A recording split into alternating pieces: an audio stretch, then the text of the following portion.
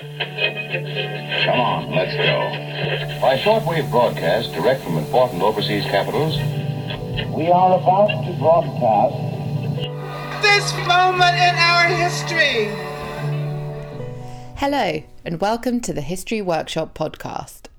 Today, Aditya Ramesh is in conversation with Dr. Kim Wagner on the subject of the British Empire and violence. Kim is a senior lecturer in history at Queen Mary University of London and the author of Amritsar 1919, An Empire of Fear and the Making of a Massacre. The book has just been published by Yale University Press. So let me start with where it began for you, Kim, which is your old work on Thuggee, banditry and violence. Tell us a little bit on what motivated you to work on the subject of violence. I think it was a sort of childhood fascination. I was brought up on a solid diet of English boys' novels and sort of Kipling-esque stuff, which I then just continued doing and turned into a PhD. And then after my PhD, I happened to become involved in a research project at Edinburgh on 1857. And of course, in hindsight, I can see there is a red thread running through it, but as you are progressing through your academic career, it seems around more haphazard. But I think I started out with the notion of colonial knowledge in the context of Thuggee, which then became colonial anxieties in the context of 1857. And now that I'm working on the Amritsar massacre, it's colonial violence. But looking back, they are all connected in ways that I've sort of tried to unpack. Okay, so let's talk about these connections a little bit.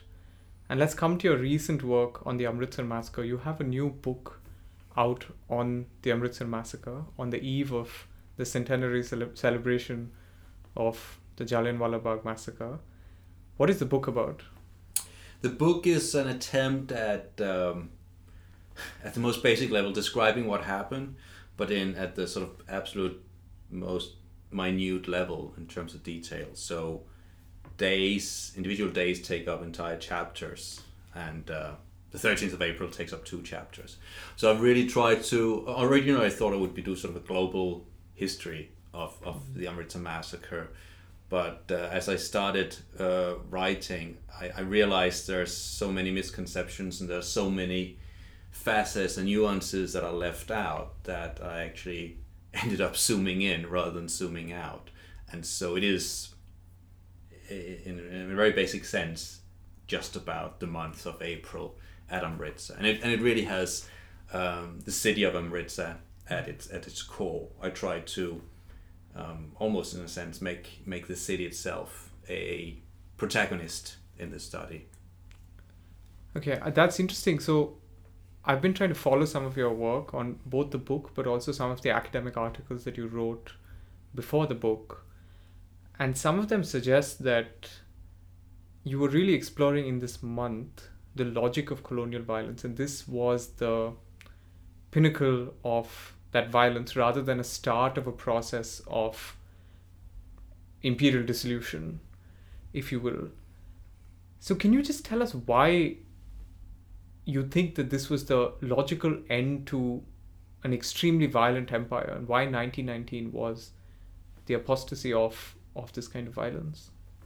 So one of the things that's striking when you look at the quite copious literature on the Amritsar massacre is that it doesn't go back to the 19th century. It takes the First World War, it takes the sort of Wilsonian moment as its point of reference. And indeed, most studies of decolonization, of counterinsurgency, they start in 1918. And also, Martin Thomas has a book on he's got many books on colonial violence, but he's got one, and it starts in 1918. Taylor Sherman's work on violence in India, both British and independent India, starts in 1919. So Amritsar is often taken as a starting point. And to me, having already written about 1857, it just seemed that sort of things had been turned upside down, and really there are far greater continuities between the 19th century and what then happens during the first 2 decades of the 20th century. And I think rather than imagining that everything is changed because of the First World War, the sort of dislocation, dissolution of empires, trauma, all these kind of things which loom so large within a Western historiography, or Eurocentric historiography if you want, I think it makes far more sense to look at what happens in April 1919 through the lens of a sort of longue durée that takes as its point of reference 1857. So if it begins maybe at 1857, and some of your earlier work suggests that, and there are people now who've done work that suggests that there was a logic to imperial violence even before that, it's interesting then that amongst the British ruling classes, for the longest time, not just now, even during the time of empire, that there was a solid belief that British Empire was far more benevolent as compared to most European empires. And you can think of King Leopold, you can think of a lot of really extremely violent imperial forces. But you write in one article, for instance, that slaughter was in fact the British way in theory and in practice. Why? Why both in responding to this kind of claim that it was a benevolent empire, but also what was the logic of the mind? What was the logic of the British official in carrying out such acts? So that particular sentence is a response to military history, which I usually am quite disparaging about. And often you'll find the Amritsar massacre is sort of the bone you throw, sort of a token bone you throw to liberals and say, yes, sure, there were unfortunate episodes within the British Empire. By and large, you can't get away with defending the Amritsar massacre. So it is an indefensible moment of colonial violence, and therefore even those of a more nostalgic persuasion will admit that. And the same thing goes for Bloody Sunday or Mau Mau. But again, they're episodic.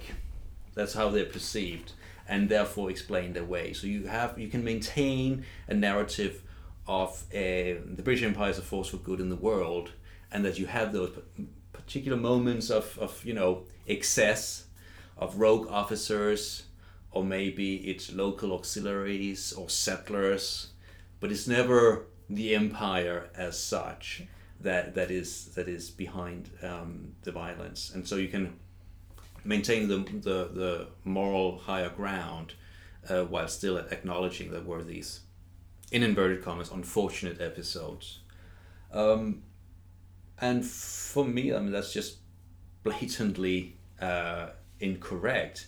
And when you look at from 1857 to 1919, which just happens to be the period I've focused on, but it certainly goes beyond that, there is a remarkable consistency in the way that British officers involved in the suppression of unrest or rebellions, they rationalize and really, and that's why I talk so much about 1857. 1857 is a blueprint. It really shows that the British are just a handful surrounded by natives in inverted commas, and unless they strike out hard, they will be overrun. And so there are sort of a few principles of this particular sort of colonial mindset, or colonial logic of violence, which is obviously predicated on racialized otherness. Any grievances are illegitimate. So the British, of course, I'm being sarcastic here, the defenders of the masses. Michael O'Dwyer thought of himself as speaking for the Indian peasants. Same thing in 1857. The idea is that sepoys, by and large, had nothing to complain about. But because Indians are superstitious or, subject to caste and other biases, they're easily manipulated by either religious leaders, fanatics, or political agitators. And therefore, you don't have to take any protests or complaints seriously, because really at the heart of it, there is some kind of indigenous conspiracy. And if you get to the root of that, you can maintain colonial power. You can sort of suppress the unrest. Never by actually dealing with the root cause, because there is no root cause other than those ringleaders or whatever they are. And so the logic is that you cut off the head of the snake, and then everything will be fine.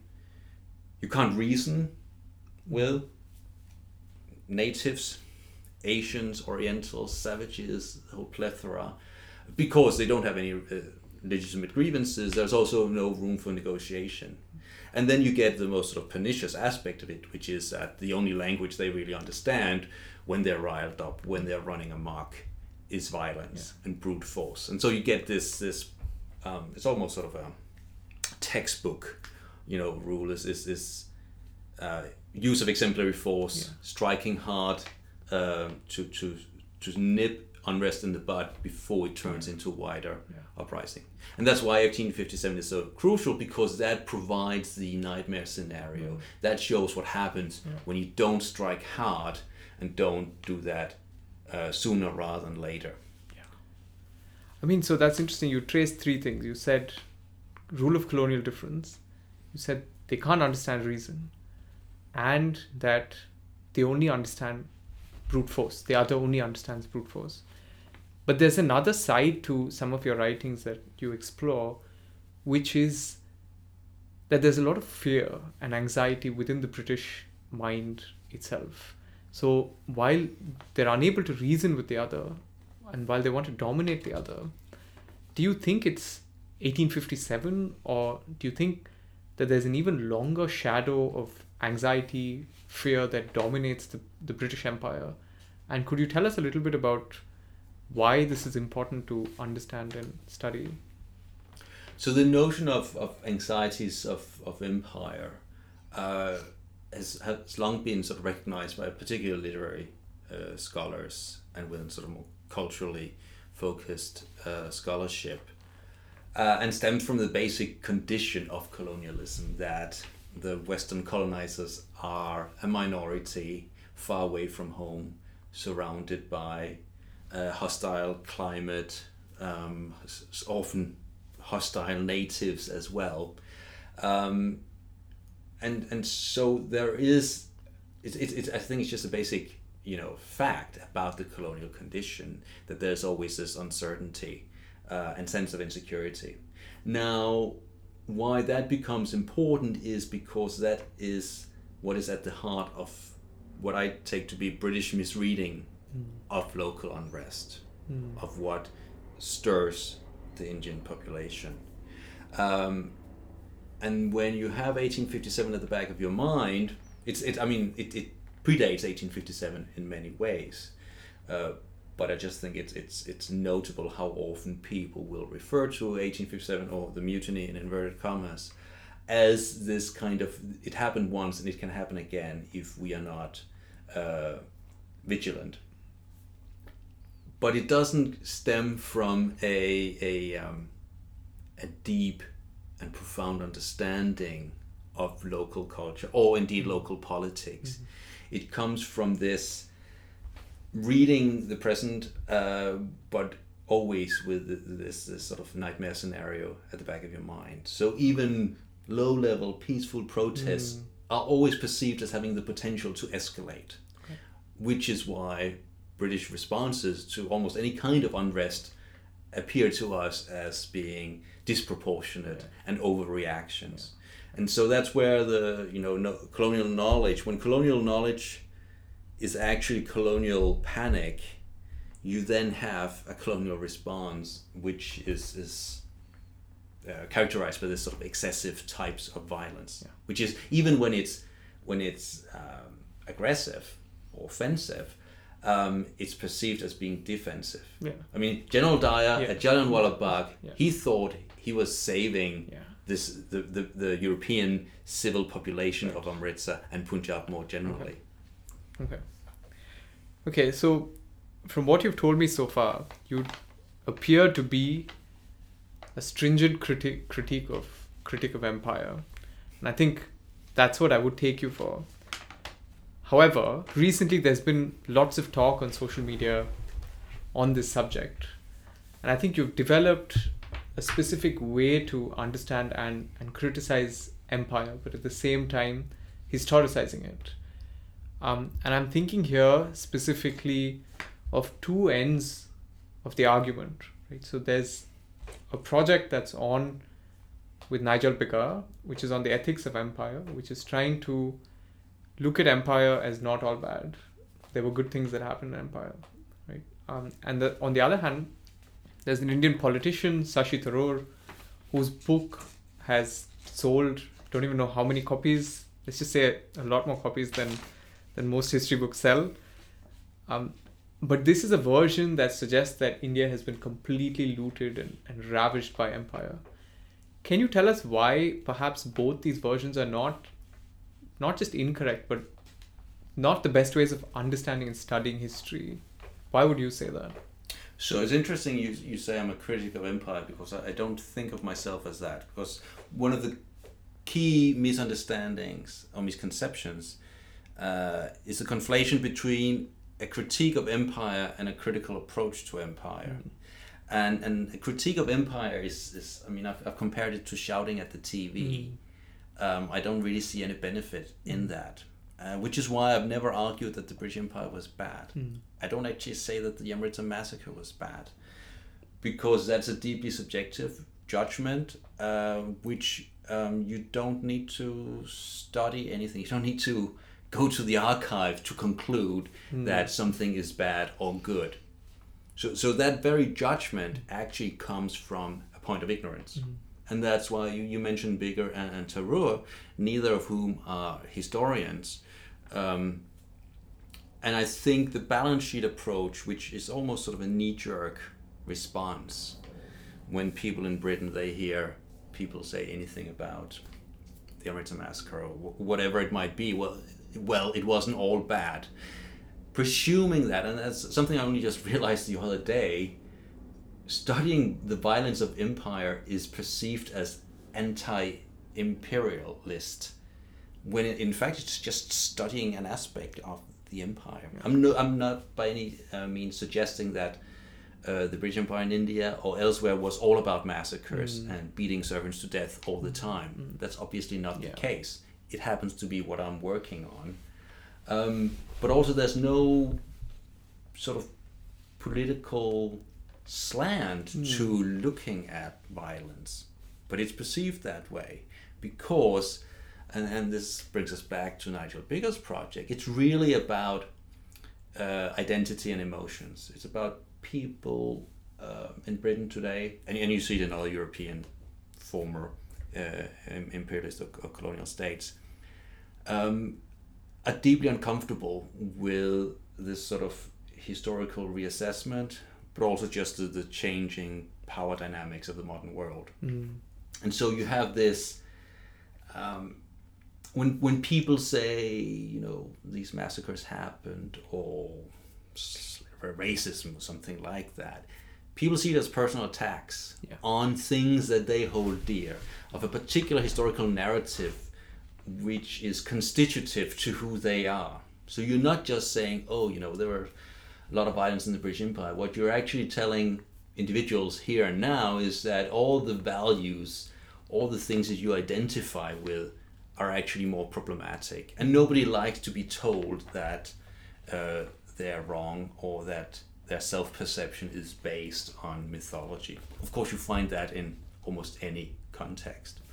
And I think to some extent you can say the same thing about Shashi Tharoor's project, because at the heart of it, it's in the title of his book, which is What the British Did to India, which almost makes me think of sort of a therapist talking to an abused child, pointing to a doll, and, you know, show me where the bad man touched you. And it's such a oversimplistic notion, you know, that British did something bad to India. But it also takes away any kind of responsibility, and everything that's bad in India today or problematic, you can blame it on the British. And of course it's deeply empowering today to feel that, you know, Britain, our former overlords, actually owe us, and this is where the apology comes in. Actually, this is a moral debt here, and that we are the aggrieved party. And it's not just about sort of politicized interpretations or approaches to the past. The real problem with the balance sheet is that it stands in the way of a deeper and more profound understanding of history. Because if you operate with a good, bad, pride, shame framework, you can't unpick the nuances. You can't see the complexities of how it is perfectly possible to, on the one hand, have non-white friends, but at the same time carry out racialized violence. And there are, of course, lots of colonized people who collaborated with European colonial powers. There's no way around that. Which is exactly why we can't say these things are good, these things are bad in this very sort of ahistorical and strangely moralizing way. So let me just push you a little bit on that point. So if, for instance, we assign your article on Amritsar, which you've written in past and present, in a history syllabus, you've argued in that article that the logic of violence underpinned a lot of imperial strategy. And this logic was not an aberration, but it was written into the fabric of empire.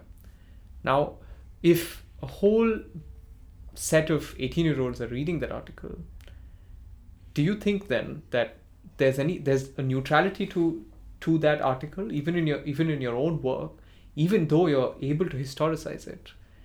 Is it possible then to politically say that I'm not taking a balance sheet approach here, but I'm doing something else? Or do you think when even your work goes out into the public, it takes a life of its own, which then is soon into this narrative in a way?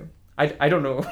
No, I think you're probably right, and I know I'm certainly perceived as being I've been described as a hysterical lefty and being ideologically driven, but I mean I don't know what to say to that, because what I'm pointing out, you can disagree with my interpretation, but I'm presenting a historical argument, and I think I wouldn't anybody who wrote about education or railways, I wouldn't say that was necessarily a piece of pro-empire scholarship. So I think it's more about the perception that if you point out things that don't fit into this conventional narrative, then you are somehow pushing a political point. And I would strongly disagree with that. But of course, I can't control how my stuff is read. Yeah, no, absolutely. So just on that point then, would you argue that in India today, a lot of the narrative around empire then is used as an easy escape in a way? Instead, even if we're looking at the subject of violence, before the British arrived, after the British left, upper caste violence on Dalits has been routinized through different kinds of mechanisms. Did you come across any of this in your own work during the colonial period? I can't say I did. What I would say about the perception of British rule in India today is that it is thoroughly politicized, to the point that I am being described as an apologist of empire because I refuse to call General Dyer a villain, and because I talk about 1857. That any attempt, I'm just speaking from my own perspective, my experience, any attempt to understand what happened beyond these rather simplistic binaries is somehow perceived as justifying violence. And that's of course something I've thought about myself, because my book about Amritsar is trying to in a sense put myself in a pair of rather uncomfortable shoes and say, is it possible to actually understand why people did what they did? And I absolutely insist that is what we have to do as historians. When I try to explain what my aim is, it's basically to try to make sense of what appears to be senseless violence. Yeah. And we try to understand why serial killers do what they do. I think we should try to understand all historical actors, regardless of who they are. So if in India it's extremely politicized, it's no less politicized, I guess, in this country, in the UK. And if we're just going to talk a little bit about our own tribe now, has this method that you're advocating of trying to and you've taught imperial history now for, I'm assuming, quite a while, right? 10 15 years possibly. Sadly, yes. So have you found attitudes changing in these last 10-15 years? Have you found people responding to the question of empire differently? Are they able to appreciate violence not necessarily as the only characteristic of empire, but a foundational, the nuances that you argue for? Are people able to appreciate them? Have they found purchase and currency? I think so, especially when we're talking about global history or imperial history, colonial history. I think something like the work of Caroline Elkins and David Anderson have really pushed that, and also beyond academia and into the mainstream. You could almost say in some certain quarters it's been pushed too far, to the point where you do find a ready audience for Shashi Tharoor's argument. And there's one Twitter account called Crimes of Britain, which is just a long list of historically inaccurate facts about all the horrors the British did, which, as far as I'm concerned, is as simplistic and problematic as a list of all the the blessings of Western civilization that we bestowed upon the poor benighted heathens. But yeah, still, there's still something like military history is an area where I always assumed I would have a lot of there'd be a lot of overlap, since there's lots of significant number of military historians who work on counterinsurgency and colonial warfare. But that's one instance where I think we actually have these sort of disciplinary boundaries, and something that I'm still working on, for better or worse. Between military historians and historians of empire, you mean? Oh, absolutely, yeah. Okay, so there is a kind of boundary there between the two, you'd say? Oh, yeah.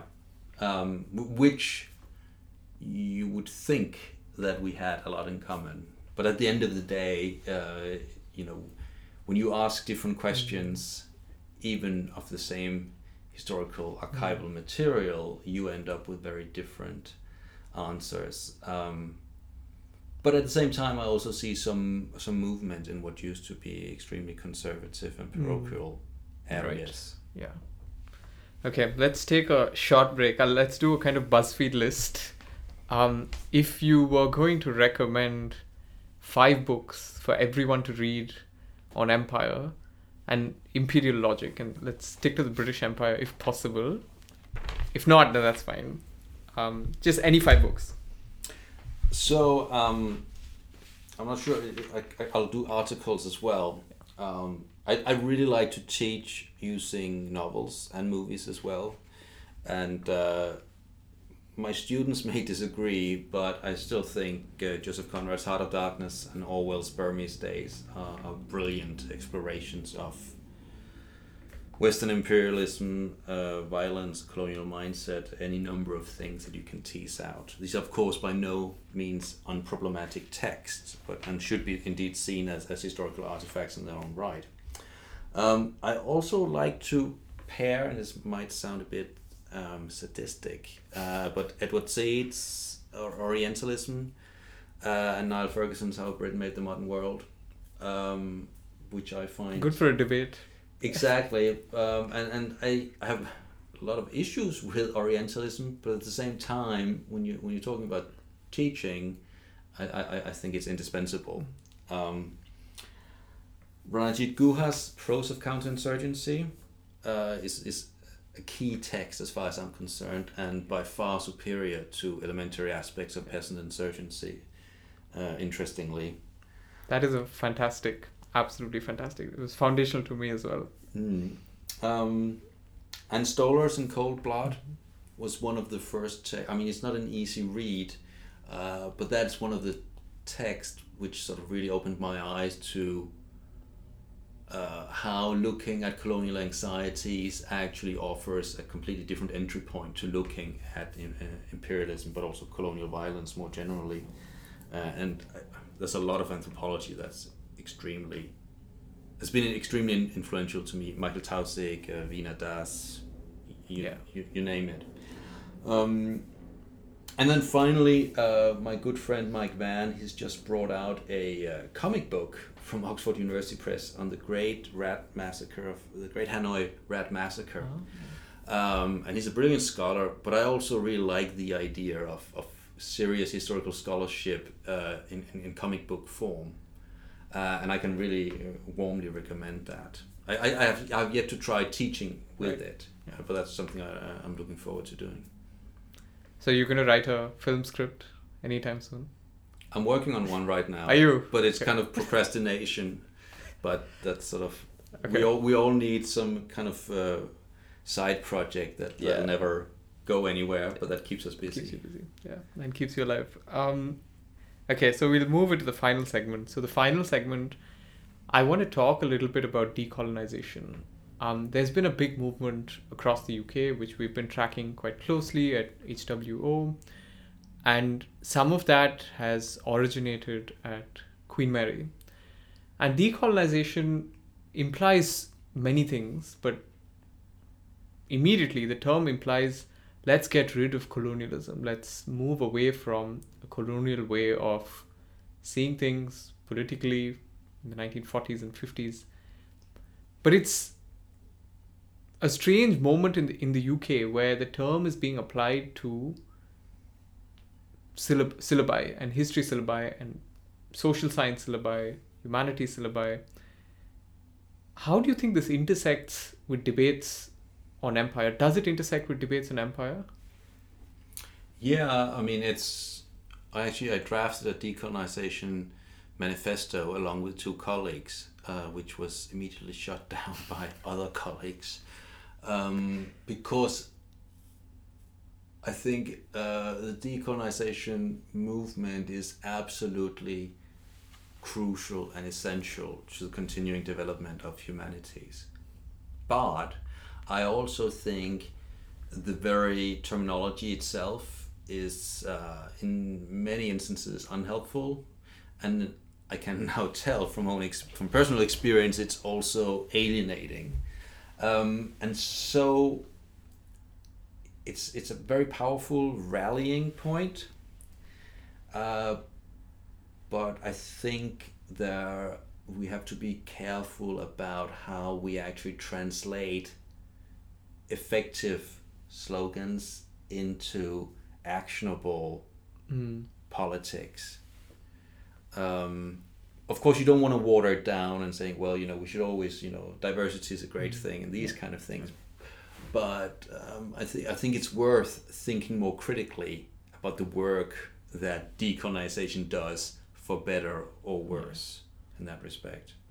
So within departments themselves, to try and, for instance, some of the texts that you were suggesting, Anne Stoller's text, Ranajit Guha's texts, they should ideally be present on most syllabi. And people would argue that is actually a way of decolonizing the ways in which most history departments teach empire or imperialism.